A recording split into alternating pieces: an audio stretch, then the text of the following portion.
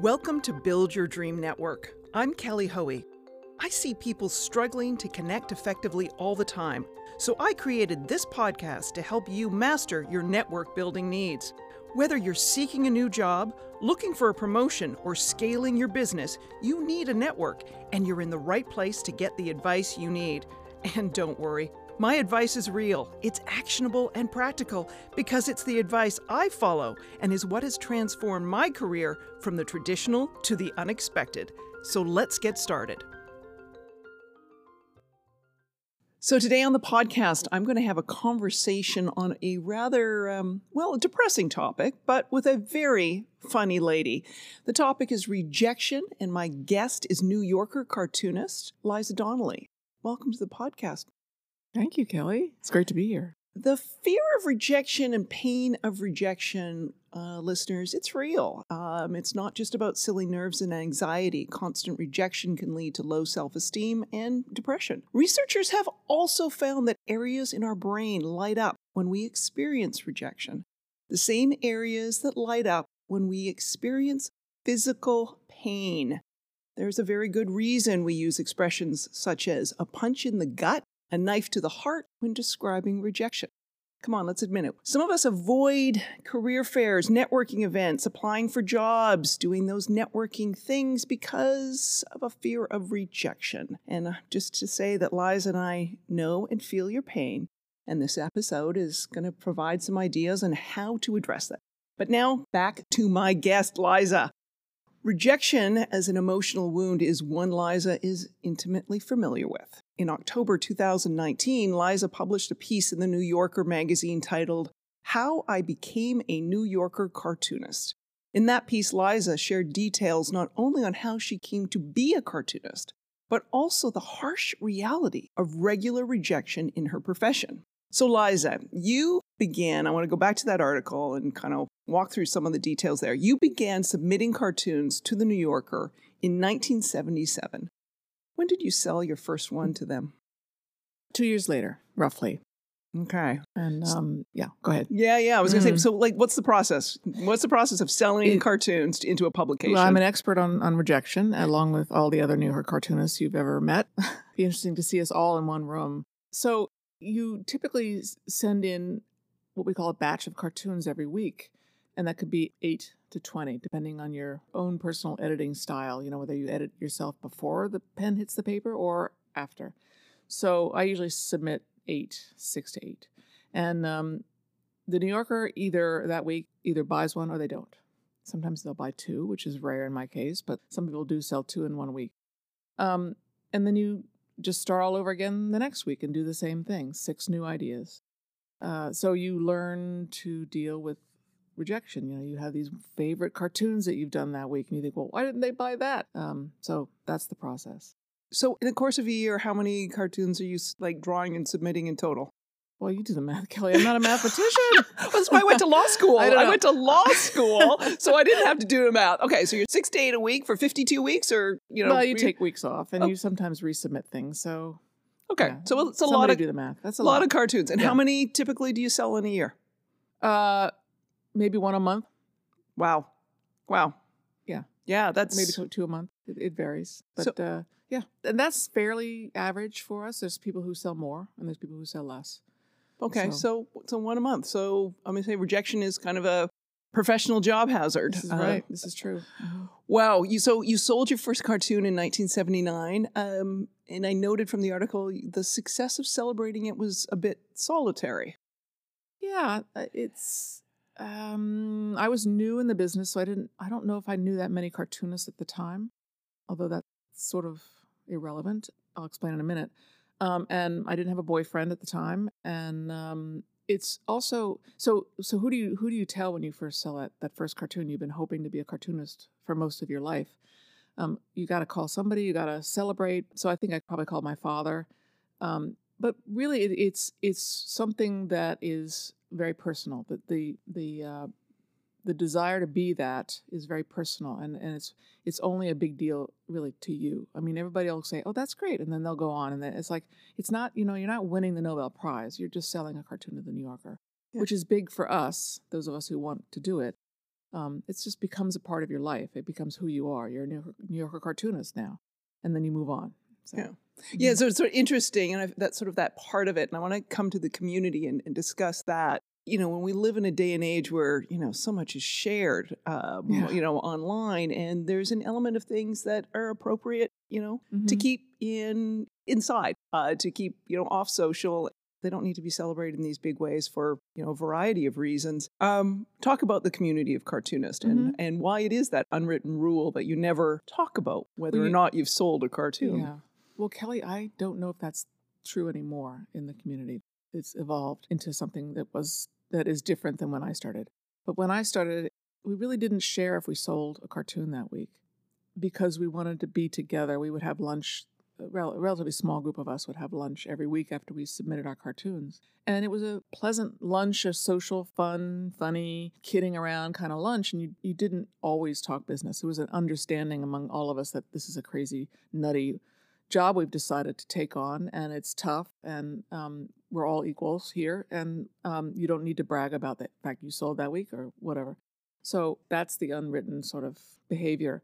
I think now it's a little less like that. I think people do share, and actually, I should say, when I was starting out, there was a group of cartoonists that would get together and work on ideas together and share their batches and their roughs. I never did that because for me, it's a very personal thing.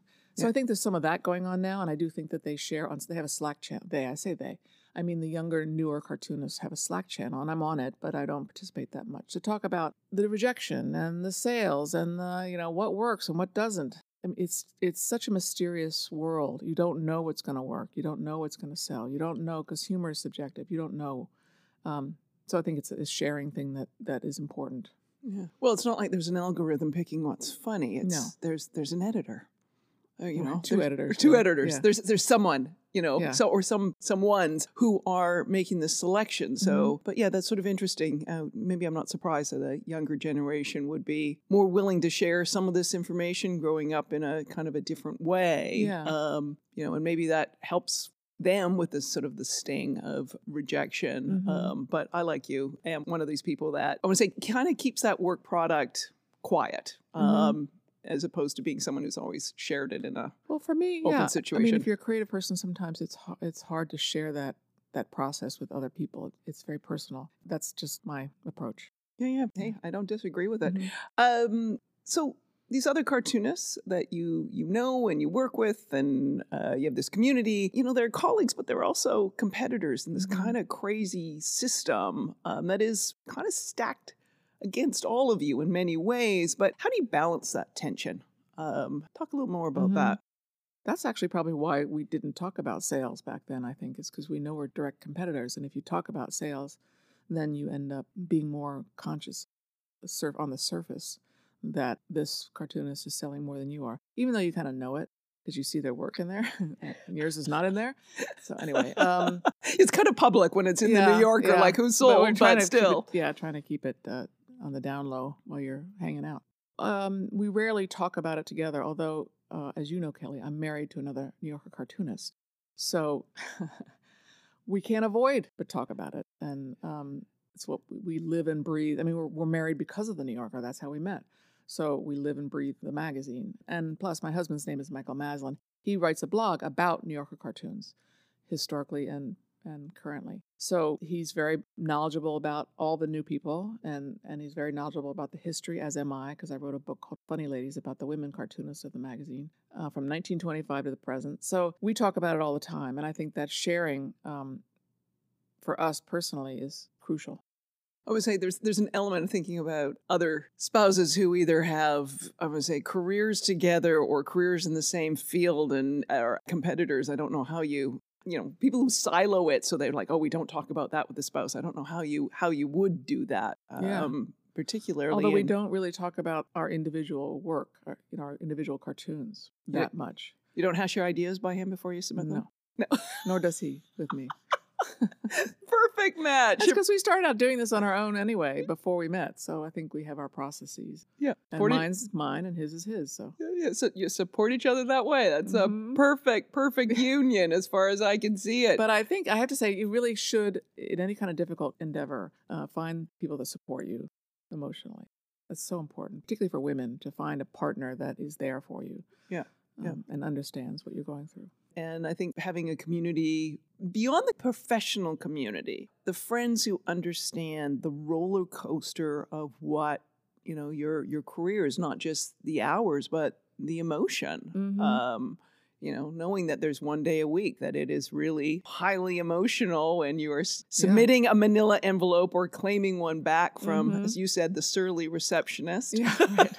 That doesn't happen really anymore. It's different. We submit, at least I do, through email. Oh. You can go in and meet with the editor and talk with her. It's a woman now who's the cartoon editor.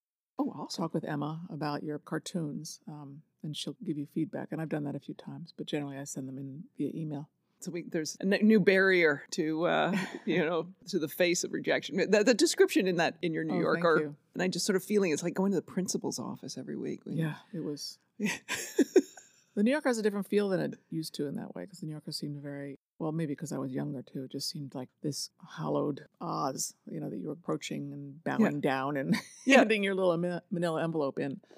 So yeah, there's something about those kind of traditions. Anyway, so with rejection being so constant, how do you deal with rejection? You've been a cartoonist for 40 years, and does it ever get easier? You learn to manage it. It doesn't really get easier. You learn to manage it, and you learn to do a few things. First of all, you look ahead. You try not to look back on the cartoons that didn't get accepted or the work that wasn't bought, and look to the next batch. That's what you try to do. So looking forward, and also being involved in many other things, which I've always done. You have to financially for work, but also just many other projects. I've written books, I've done talks, TED Talks, illustration jobs, you name it. So for me, those are the solutions to keep busy and don't look back. Great suggestions. You've mentioned other projects. You've used your talents to document the red carpet at the Oscars. Oh, yeah. The New York City Marathon. You not only ran it, but you documented it at the same time. Even caught Tim Cook's attention with that one. Yeah, that's exciting. You've covered the proceedings in Washington recently. Some of these events aren't particularly funny, starting with 9/11. And they've been communicated to us through your eyes as an illustrator, but first and foremost as a cartoonist. Did you have concerns with your sort of traditional New Yorker fan base, whether they would accept this sort of expansion of your viewpoint? No, I didn't. It just was a natural extension. When I got my first iPad about 6 years ago, I just was fooling around with it and found a program that you can send your drawings out immediately on social media. And these drawings, as you referred to, are not full-fledged cartoons. They're just my reaction to what I'm seeing. So a drawing, sometimes it might have humor in it, but oftentimes it wouldn't. So I call it like a new kind of visual journalism. It's my take on what I'm seeing. Again, it's very little editorial except in what I choose to draw. So like at the Oscars, for 5 years now, I've gotten to go to the Oscars, and I draw, not only if I see a celebrity, I try to draw him or her. I also draw what's behind the scenes, the people setting up, the cameraman, the woman painting the sideboard next to the Oscar statue, stuff like that, and the kitchen and the dress rehearsal. So, and then political ones, I try to do the same thing. I think it's a new kind of media, a new kind of reaction to the world that people seem to enjoy because it's less argumentative. I'm not taking a big stand on what I believe. I'm just sharing. I mean, so much of cartooning is about sharing. Yeah, and people like it on social media, from what I can tell. Well, I love it. Thanks. No one. Only person editing your pictures and your drawings and what you're seeing is you. Right. And I'm glad others. Well, then I sometimes collect them on Medium, which is a blog platform. I love it, and I'll do a written narrative to go with those drawings. That's awesome. That sort of fits within your advice of having another outlet. Right. Exactly. Right. For your creativity, for your ideas, and a place and a home for them. You mentioned there was an app you used to draw on your iPad, in case any listeners are sitting there going, what's the app? What's the app? Yeah, I get asked often. It's a great app. I've tried several, and they're all good in their own way, but this one is perfect for me. It's called Paper 53, and it's a company based here in New York and San Francisco, I guess. But I've met them. They're downtown, and it's a great app because it's very intuitive. It's got doesn't have a lot of dials and numbers and gauges and stuff like that. It has just like a palette at the bottom. Looks like an artist palette, and so you can change the colors and the tools sort of in an intuitive way, and I love it. And if it weren't for Paper 53, I don't know if I'd be doing this because it's such a great app. So cool. Thank you for sharing that. That and the Apple iPad. Yeah. Heroes. Mm-hmm. That's awesome. Thank you for sharing your thoughts, feelings, observations on rejections.